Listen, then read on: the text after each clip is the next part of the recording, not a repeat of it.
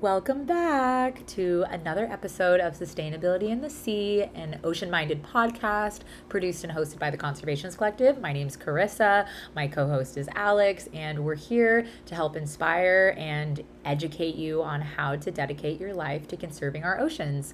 So we're really passionate at the Conservationist Collective about making dedicating your life to ocean climate solutions simple and straightforward because we need everybody to be involved. And so we're really thrilled that this episode actually highlights and answers all the questions that we get in our inboxes every day, which is, what do I major in? How do I start now? What was your path? What schools did you go to? What classes did you take? How can I make sure that I'm on track to do marine biology long term? And so there's no right way to get there, but we do share our paths to get there to help inform yours and give you some background on how we got to the shoes that we're in right now. But before we get into the episode, I just want to make a really exciting announcement that we just launched sustainable ocean-minded merchandise at the Conservationist Collective, and it's live right now. So you can speak up for the ocean with the way you present yourself to the world and what you wear, and now all of us can wear what we love, which is the ocean. So there's 12 pieces in the collection. All of them are made to last. They're made to order, which means that there's no waste. There's only going to be what people order. It's a small batch collection, and all of the pieces are certified sustainable, as in like ethical wages. It's called a WRAP certification. I talk more about it on our social media if you want to check it out. And then many of the pieces also incorporate sustainable fabrics like organic cotton or recycled materials like recycled plastic water bottles. So go check it out. Things are really cute. I'm not just biased. Now we can all speak up for the ocean.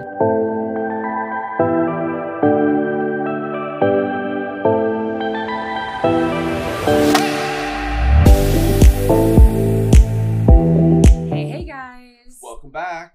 I'm so excited to get into this week's episode. Same. I think it's really going to serve like a lot of people. I mean, this is honestly the questions that I get every day. And I mean, I feel like so guilty not being able to respond to everybody. But there are just so many. They come in constantly. Well, there's so many of the same questions. So we thought, what better way to deal with that than to just make an episode that we can direct people to get their answers to these questions. Yeah, and it'll be here forever. Yeah, we do have frequently asked questions for aspiring marine biologists on our website, the Conservationist Collective. Blog post. Yeah, it's a blog post, but it's mostly like advice, like general advice, like kind of gives you like a breakdown of how the field works and like different niches. Yeah. This is, I think, more specific. It's going to be like our path. Yeah, kind of how we got here. And there's many different routes that you can take. Oh my gosh, infinite amounts of routes. But I think what I found with the people who reach out to me in my messages and over email, it's like, they really want concrete, like what did you actually do? What did you do? What did you do? And I'm like, are? There's no right way to get where we are, but we'll just give you our way. Yeah. And which was, twisty and turny and all those things. Which it always is, so expect that. Okay, so let's start with Alex. How did you decide you wanted to be a marine biologist? So, and wait, just a disclaimer, for the purposes of this episode, we just use marine biology as the trigger word for this entire field. I work in conservation. I don't study biology anymore. I do resource management, essentially. Yeah, and like fisheries and outreach. Yeah. So, but we just use marine biology as a umbrella term. Okay, so yeah. how'd you choose that?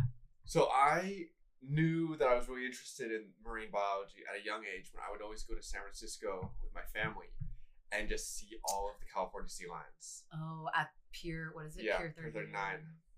Yeah, that was it. I would watch them and I would observe them. The drama. I know, and sometimes like my family would go walk around.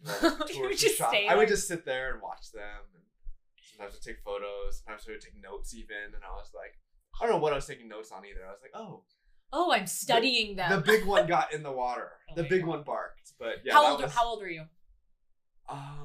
Probably started at like 12 and then kind of all throughout high school. Okay, so like formative years, yeah. Which is also one of the reasons why we do middle school curriculum at the Conservationist Collective, because that's, I feel like, the time when you're like, I know what I like. Mm-hmm. I don't know how it's going to turn into a job, but I know what I like. Exactly. So, okay, so you were 12 or 13.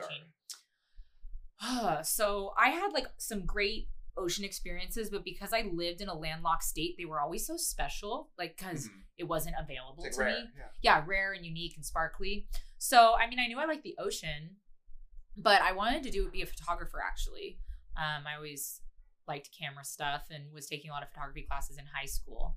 And then I was in an AP English class, and me and my best friend Kat, shout out Kat, we had to like do a report on a documentary, and there was like a list of documentaries that we got to choose from, and I just chose the one that was about dolphins because obviously. And it was The Cove, which anyone listening, if you've watched The Cove, you know what I'm about to say. If you haven't watched The Cove, you should go watch The Cove.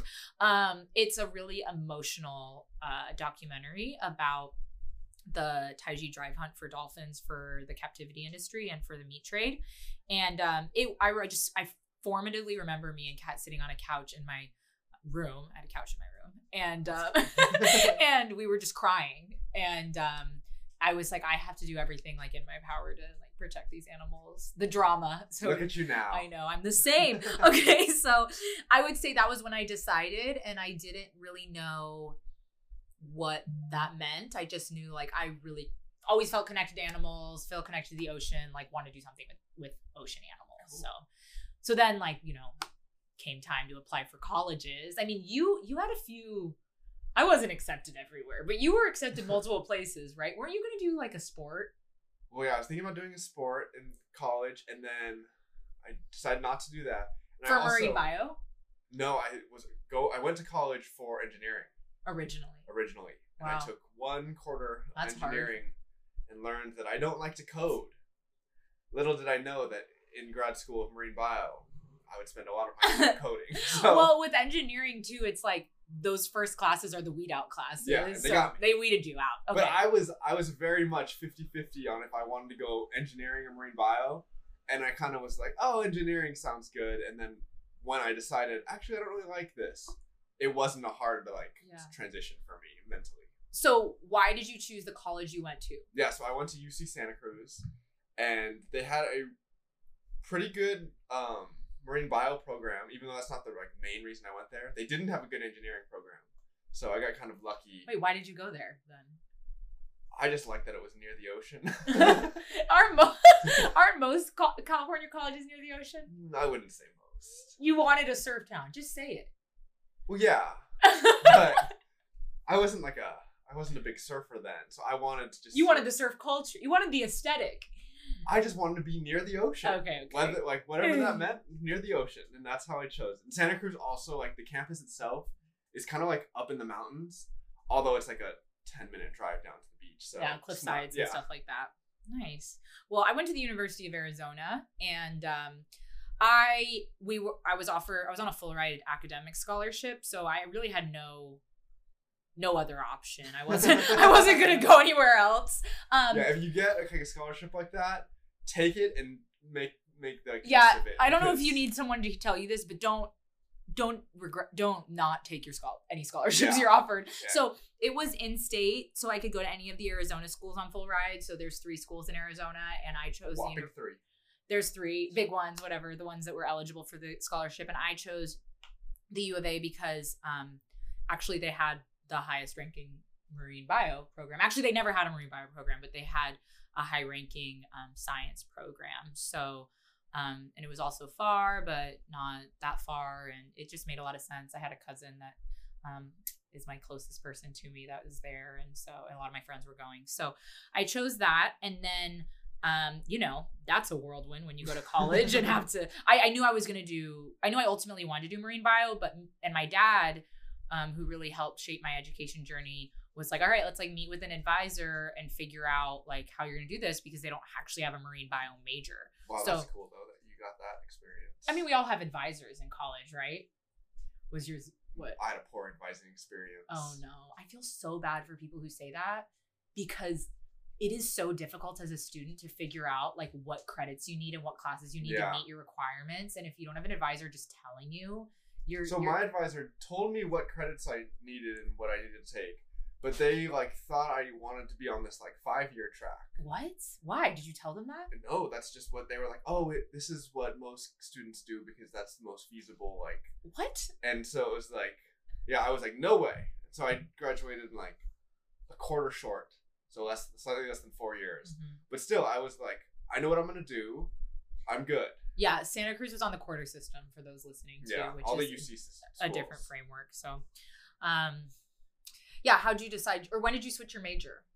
It was literally after the first quarter. So after 10 weeks of school, I was like, all right, time to switch to biology. So what was your new major? It was bio? It was marine biology, which was a specific... Was it a BA or a BS? No, BS in marine biology, which is really cool that Santa Cruz had that, because a lot of schools either have like a minor in marine biology, or like you can get a BS in evolutionary and ecological biology, like you did, I think. Yeah. So I was like, I felt... And then did you get a minor? I did. I got a minor in education. Was that like planned, or was it sometimes you just get far along and they're like, if you take one more class, you have a minor? That's kind of what happened. Although like I was interested at the time at being a teacher, or like I like the idea of it. Oh, look at us now, podcasting. Informal education, which is way better than being a teacher in my opinion. But yeah. Oh, but we still need marine bio teachers, so just like if you're listening. Yeah. Don't give it up. So I basically was told like you can choose any of the biologies and that'll like, be a good foundation. I think at the time, I didn't know this, but my dad told the advisor like, oh, she's going to go to grad school. I'm like, whatever. So I got... By any of the biologies, what do you mean? There was like a general biology, there was chemistry, there was biochem, there was EEB, which is what I chose, evolutionary and ecological biology. There were many others.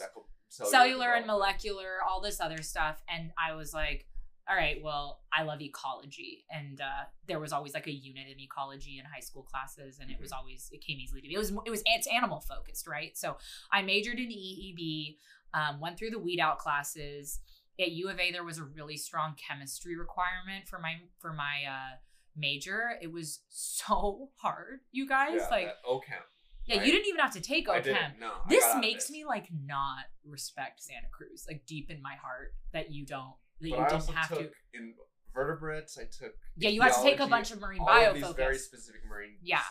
So because I didn't have that opportunity, I went through the weed out classes, and then when I was a sophomore or a junior, they actually created a marine bio minor, which was awesome, right? Because was it like a teacher who created it, or a professor? There were like a few marine bio teachers doing incredible work. But they lived in Arizona. They just like traveled for their research, or like did research in Mexico, which is very close to Tucson, Arizona. And they really championed the minor establishment, and it got established while I was there. And immediately me and my friend Peter were like, yes, that's us. We're going to be taking that. And then it was right when it was sophomore year, it was right when we got to start going into our upper divisions, which is the most rewarding part of college, you guys. The first 2 years, you're just like, maybe you're partying, you're overwhelmed, you're being weeded out, you're doing stuff that you're never going to use. I don't know, maybe not. That you're building foundational stuff. And then you get these upper division classes and you're like, oh, this is my purpose in life. Yeah. And so... So what I actually did was I was able to sneak into some upper divisions as a sophomore. Oh, drama. Because I was so sick of like the weed out and the general... what is it called? Is that why your track was messed up though? No, I should have been better that way. Okay. But yeah, I was like, I need to be in some kind of ocean focused classes because all like the genetics, the calculus, it was killing me. I almost failed genetics. Yeah, those the classes were killing me. So I was like, I need to take a class that I enjoy. Otherwise, I feel like I'm gonna like drop out almost. Yeah, and this isn't something I had like in my head to talk about today, but genuinely, I just want you all to know like. So I had to keep like a certain GPA for my scholarship. I think it was a 3.0. So I'm saying I almost failed genetics, but like C's would jeopardize my scholarship. And so check out the tutor resources at your college because I had a bunch of free tutors. I also did this life hack that people don't really know, which is where if you take the class at a community college over the summer, it'll transfer over without contributing to your GPA. So I knew I was likely possibly going to fail physics. My brain doesn't work that way. And so I took it to community college. It transferred over as credit and then it didn't influence my GPA. And that definitely saved me from losing my scholarship during my junior year. So, I mean, it makes your summers whatever, but it also makes your school year a little easier. And I got to take like a little less credits one semester, work more, things like that. Yeah. Okay. So what classes would you say served us the best in college? So during my undergrad phase, it was definitely these very targeted classes, mostly because I enjoyed them. Do you remember the names? Ichthyology. Which is the study of fish. Fish, yeah. Oceanography. I took 2 different oceanography courses, which is like like biological oceanography or? It was kind of like an all-encompassing, so like biological, physical, geological, chemical, kind of like encompassed it all. Those are the 4 types, and you can take a class in undergrad that has like each quarter or each segment focuses on each kind, and then in graduate school you have a dedicated class for each kind. At least that was our path. Yeah, I obviously love marine mammal class. Oh, you took a marine mammal class? I took a marine mammal specific class. And then all of my like external like either classes or internship opportunities that I really enjoyed. Yeah. Well, what stuck with you? What did you take away? Well, I guess kind of like I mentioned, there was only a few teachers that were really specializing in this. And so we were just taking classes by the same teachers that were different courses. My first class was a marine conservation class. And that was that was my first ever conservation class, taught by Dr. Katrina Mangan. I love her. I should email her and just be like, you changed my life in so many ways. And that was my first exposure to conservation, like in any way. And I remember I took it as a sophomore too. So it was my first upper division class ever, right when I just got the marine science minor. And I did like my first presentation was on oil spills. And I just remember how it implicates like ecological function of ecosystems and also like species and how it messed them up. And I just remember, I have all these memories from that class, but I remember just feeling like so excited to go do my project. And then I remember giving the presentation and she had me stay after class. We were homies. And she was like, Carissa, can I give you, like, I need to tell you something. And I was like, what? And she was like, negative information doesn't inspire people to make change. And I was like, oh, you mean me talking about the fish larvae and how the fish stocks are going to die because of the oil isn't helpful? And she's like, no, you have to find a way to frame it positively. And I was really resistant to that for a while, but here we are and she's right. So she's definitely right. But I learned a lot. I learned about like sustainable seafood. We did one project where I made like a website and a blog. It was my first exposure to ever making one of those, which now we do and use those skills all the time for nonprofits. So that was one class. And then I took a class, I'm forgetting the name, but I think it was conservation. It wasn't ocean focused. It was just, conservation biology.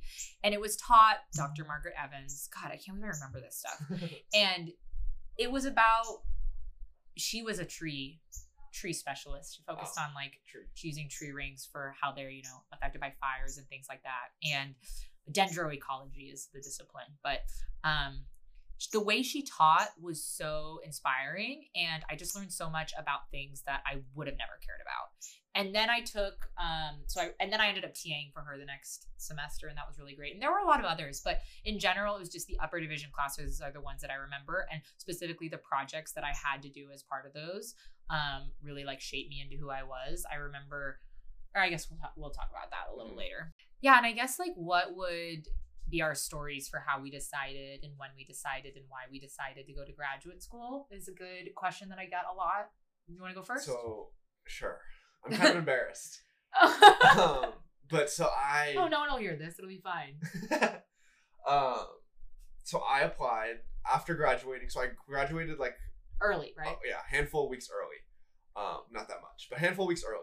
And during that last quarter and after I graduated, I applied to close to 100 jobs and didn't really get any of them. That's a very common track. I'm just going to let everyone know it's really hard to get a marine bio job if you don't already have an in and if you have just a BS. Yeah, it's frustrating. It's very frustrating. That's kind of what I realized was that, a lot of these jobs either say you need a master's degree or 2 to 3 years of experience. And at that point, I was not getting any calls back from any of the jobs I applied to. So I was like, I might as well apply to grad school. So I applied to grad school on a whim. Didn't you apply to grad school before? You have to apply in the fall of the previous year. So here's also where I made a mistake. No. Was I didn't do that because I was like, I'm done with school. Then realized I need to go back to school. And the school that I happened to get into was like, we're taking late applications. Anyone who wants to You come. were a late applicant? Well, no, they had a later deadline, I'm saying. Which was December. Yeah, it was I don't know what the timeline was. I can't remember. Sorry. It was all graduate applications are usually due around December or January. Okay, maybe it was January. So I missed the December. Okay. And I was able to make the January deadline. Oh, I do remember this because HPU was a late application. It was a late application. Yeah, and all the other ones, I was like, oh, all these other schools are interesting, but I missed the deadline, so I just couldn't apply.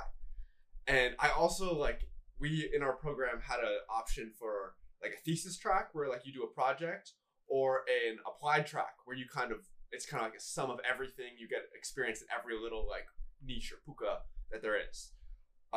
And so I was like, oh, I'll do a thesis, but little did I know you were supposed to have your project, have your advisor, all this like ready before you apply. You're supposed to be in contact with these people. And so I just checked off the box, submitted it, and was like, all right, kicked my feet up and waited. I eventually got an email and was like, hey, are you still interested in a thesis track at Hawaii Pacific University? I was like, oh, I guess I am. Oh my God. Okay. That's my story. All right. I just want to say to everyone, that's a very Alex story. That is. I'm sorry. That's probably not the best advice. It's not how real life works, which is how everything. How did you get here? Just stop it. It's not like that. So I was like, graduate school is my track. I'm doing it. Yeah. And How many places did you apply? Well, okay, here's a kicker. So I had to pay for everything myself. And also, yeah, it costs quite a bit of money to cost so much.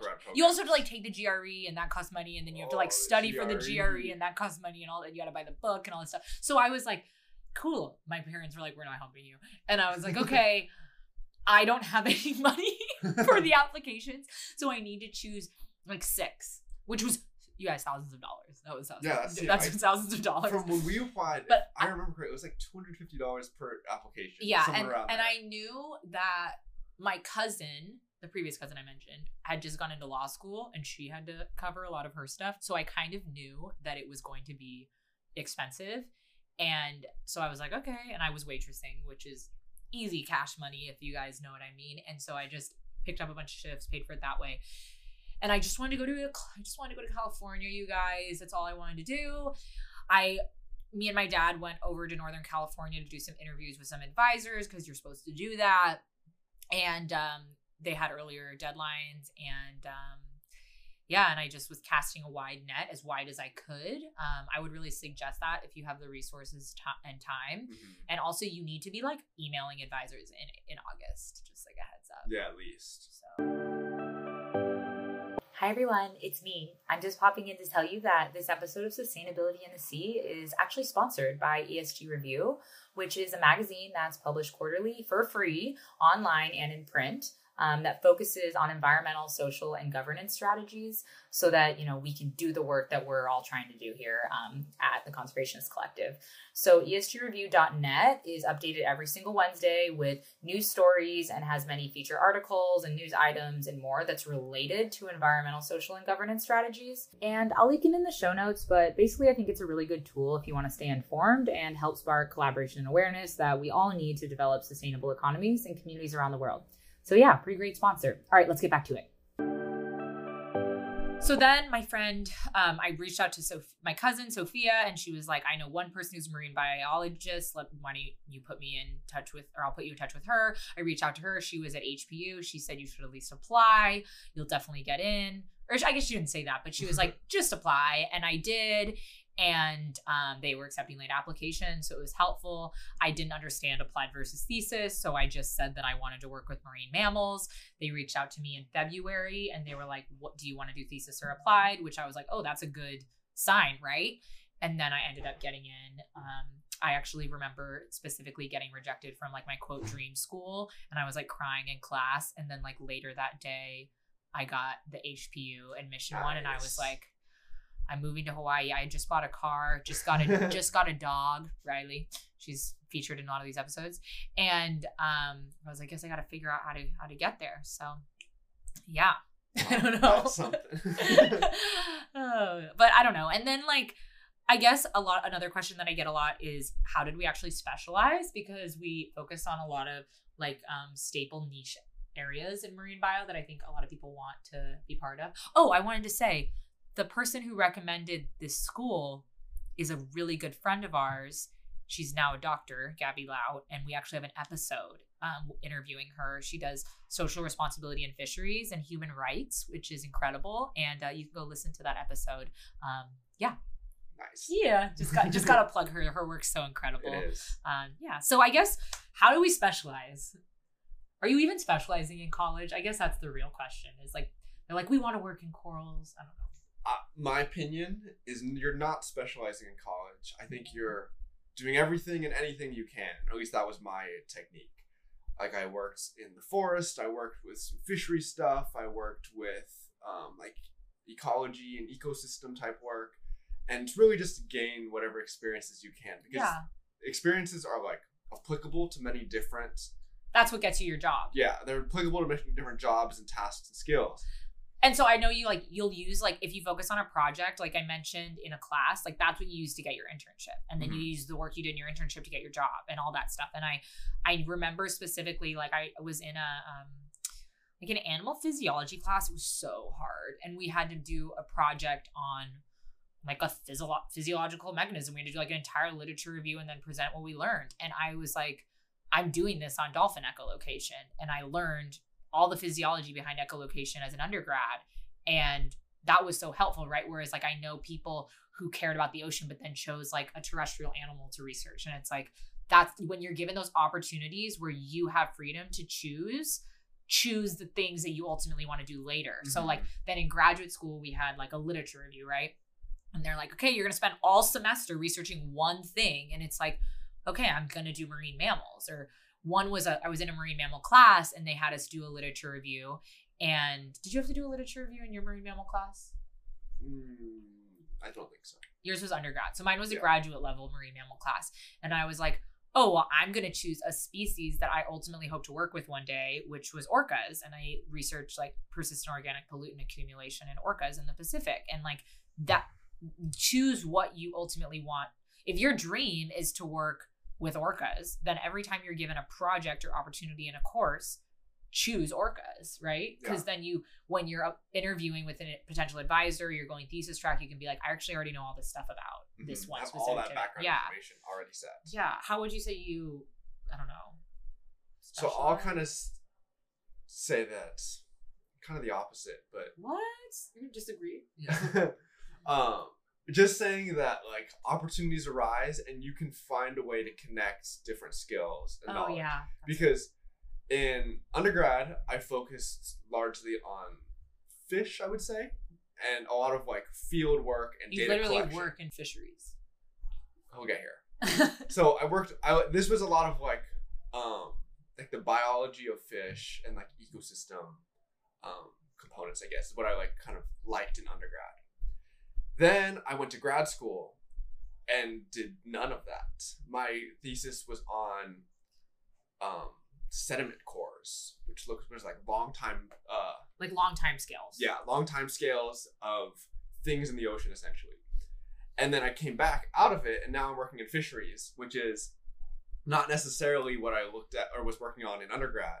But because I just gained skills along the way, and I was like able to demonstrate them to potential employers on how I use this experience and how it could be translated into what I need to do for this job. Yeah, no, that's a good idea, because when I was within marine conservation organization, it was a club in college.